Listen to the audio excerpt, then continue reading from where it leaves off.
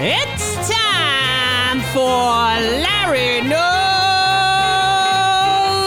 Sports. My guest tonight, Chicago Cubs fan, Brett the Hitman Rosenbluth. And I'm your host, Larry the Athlete.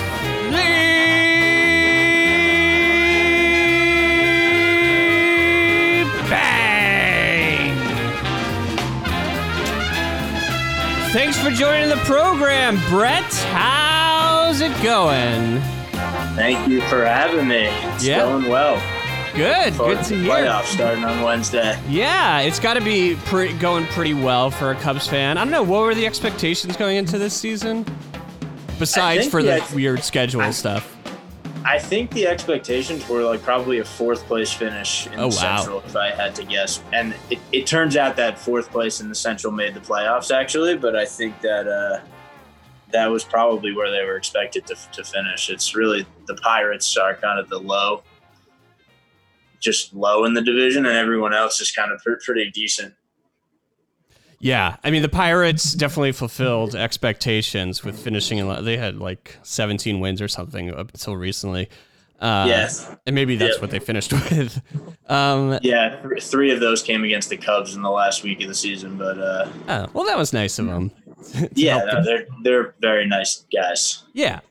And yeah, I think the Marlins were also expected to be the weak link in the NL East and finish in last place, but that didn't happen, and they're playing the Cubs in the first round. Yeah, I think as long as you have the Mets in your division, you might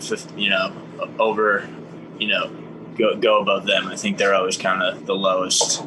Yeah. In their division, unfortunately. But the Marlins, especially since I think they had a 10-day layoff early in the season because of COVID. I'm a pretty big baseball fan. I can't name 10 people on that team. I was looking at their roster, and they played 61 people this season, that's crazy. Unbelievable. Yeah. So I think all things considered, they're probably the team the Cubs want to face the most. But I still think in a 3-game series, anything can happen. We'll see what happens. Yeah, I also think the Marlins are the team you want to play in the first round. One, because I can't name any players, so they must be bad, right? Yeah. I mean, they have some young arms. I think that their average fastball velocity is 97, 98, which is insane. And the Cubs, when they go on these streaks where they just cannot hit, and it looks like they can't hit velocity, but then it actually turns out that they're the worst team in the league on off speed. So it's confusing. I don't know how they put together 34 wins, but it will be interesting. And they do have some veteran hitters in their lineup, like Starling Marte is a pretty good hitter, and Dickerson's a pretty good hitter. So we'll see. But all things considered, I think that they got lucky that they're facing the Marlins. The Reds, I would be terrified of the Reds. Yeah, me too. This postseason. I think it should be hopefully Darvish and Hendricks can take care of business in 1 and 2. Right. So that would you agree is probably the story of the Cubs season, of this shortened season, is their starting pitching? Yeah, I mean, I think Darvish is a beast. Yeah. He's incredible. He's so fun to watch. His stuff is unbelievable. And then for opposite reasons, Hendricks is he works fast. He throws 50 miles per hour, but he hits every single spot. And it's interesting because Alec Mills, who I think did a good job, he pitched the no-hitter. He's kind of like Kyle Hendricks light. He throws 88 miles per hour. Who is this? 90-ish. Alec Mills. Okay. He's kind of like their 4 or 5. Wasn't supposed to be a starter for them, but kind of just stepped in. And it's interesting to watch him because he's kind of like Kyle Hendricks, but he misses every once in a while. And when he misses, he generally gives up a home run. So he kind of shows you how perfect Kyle Hendricks is because he can't miss throwing 88 miles per hour. Like, you cannot miss, and he does not miss, and it's unbelievable to watch. So yeah, those two are a real 1-2, I think, in their rotation that give them a chance to make a run. Especially always in the playoffs, starting pitching is more important than in the regular season, but I think even more so with the first round being a best 2 out of 3. Yeah.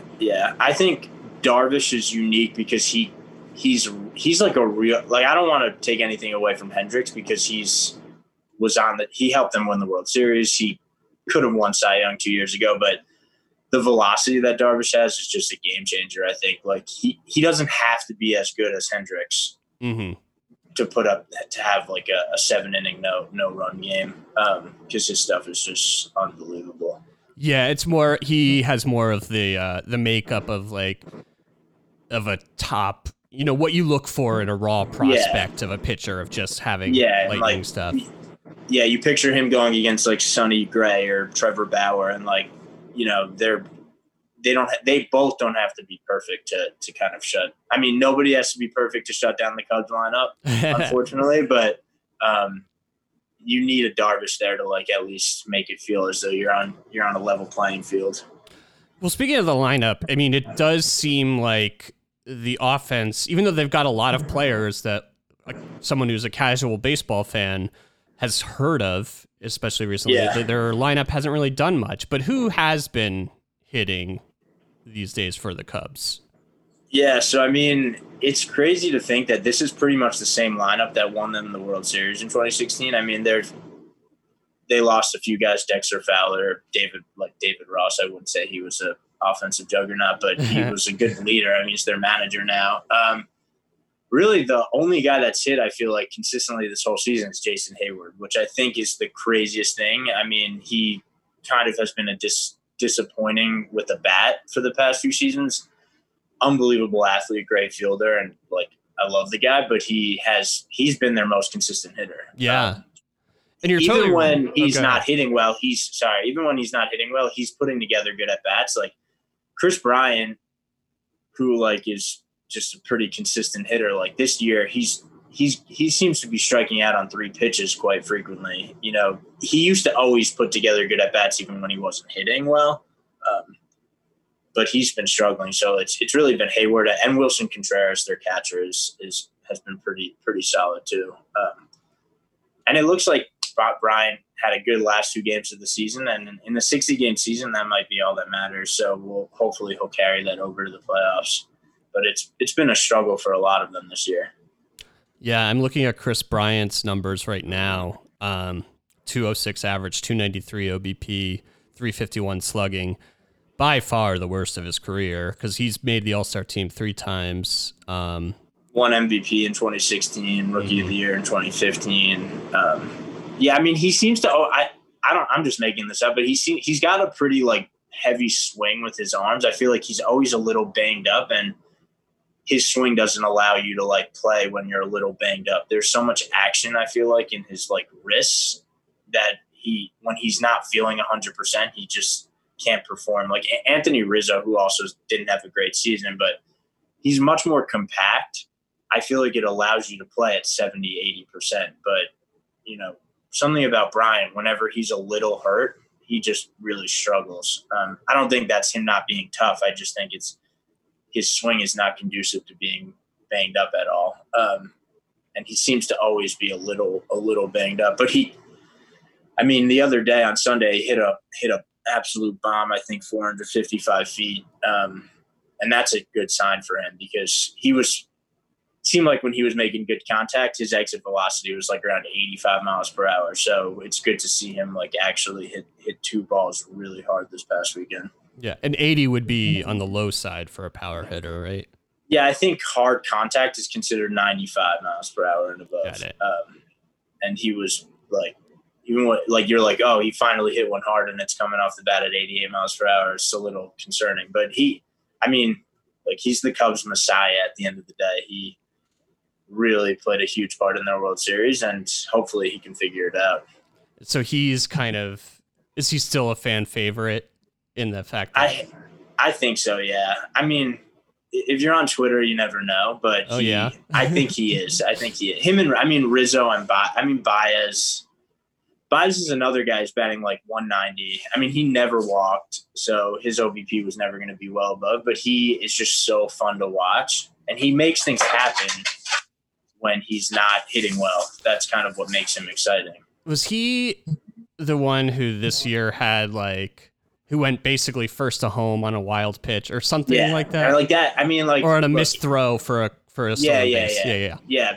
He does that. I don't want to say he does that like once a game, but he is always doing something that at least, when your team hasn't scored a run in a few weeks, you like to see them push the action a little bit, and he does it. He's kind of the only guy that you try. Like, he'll make mistakes, but you need him to make mistakes. If he didn't make mistakes, then he wouldn't be scoring from first on a wild pitch. So right. The guy trying to make something happen. He's trying to make something happen. And I think in the day of sabermetrics and everything, that's a little bit lost, but he does it. And it's just fun to watch, to be candid. You like to watch guys like that. Having a variety of players.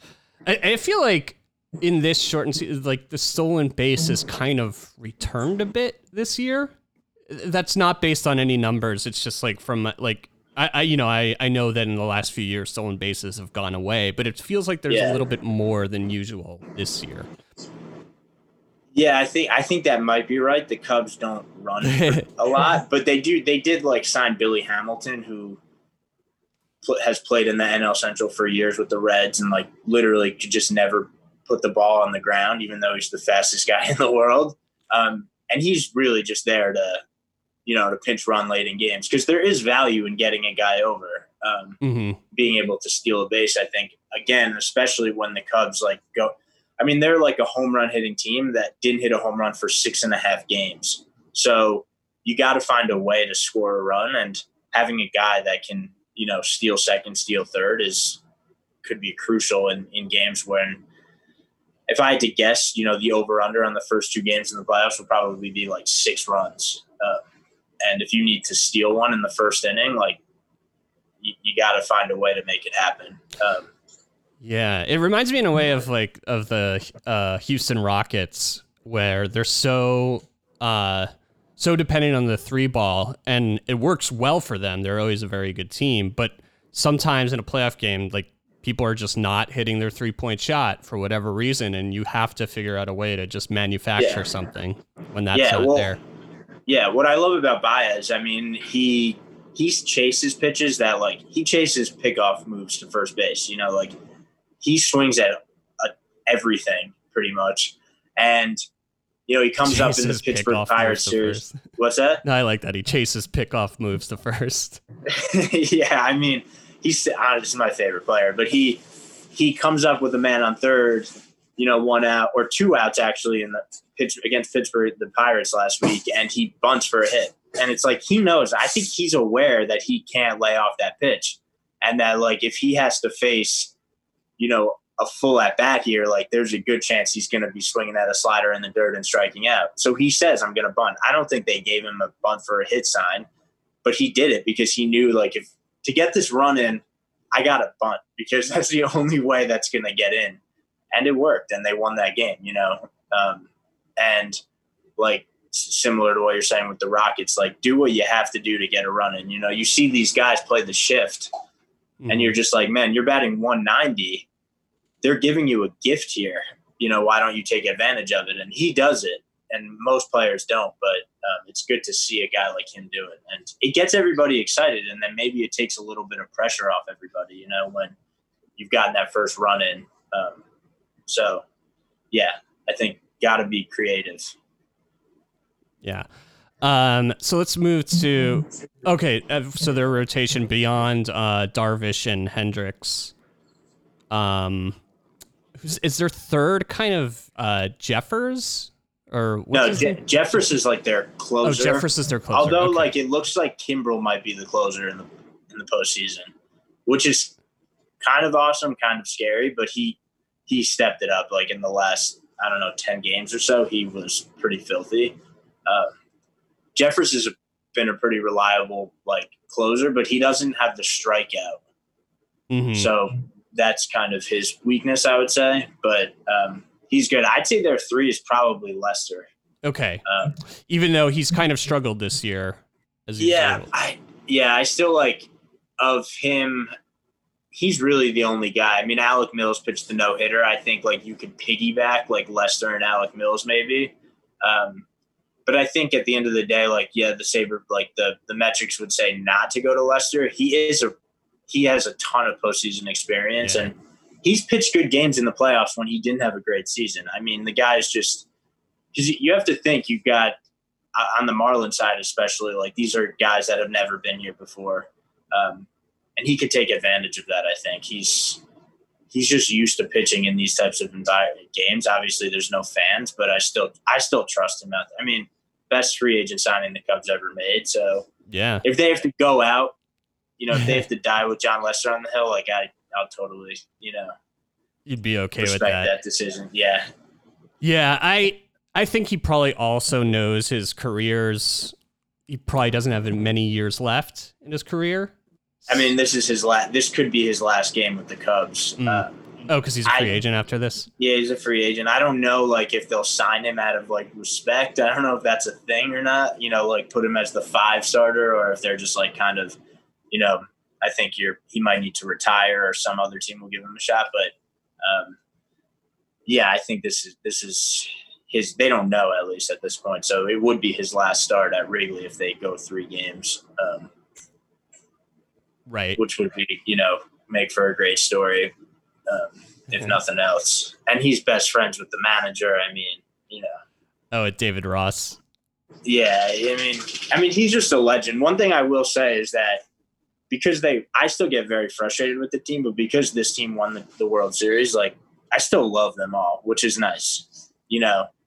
I won't do I not like some of them during certain stretches? Yeah, but I still love this team. So I would never be upset with John Lester getting absolutely demolished in Game 3.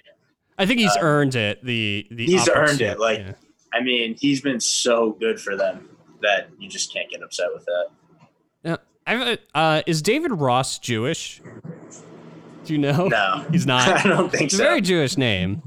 Max Fried is though. She's like the Braves' #1.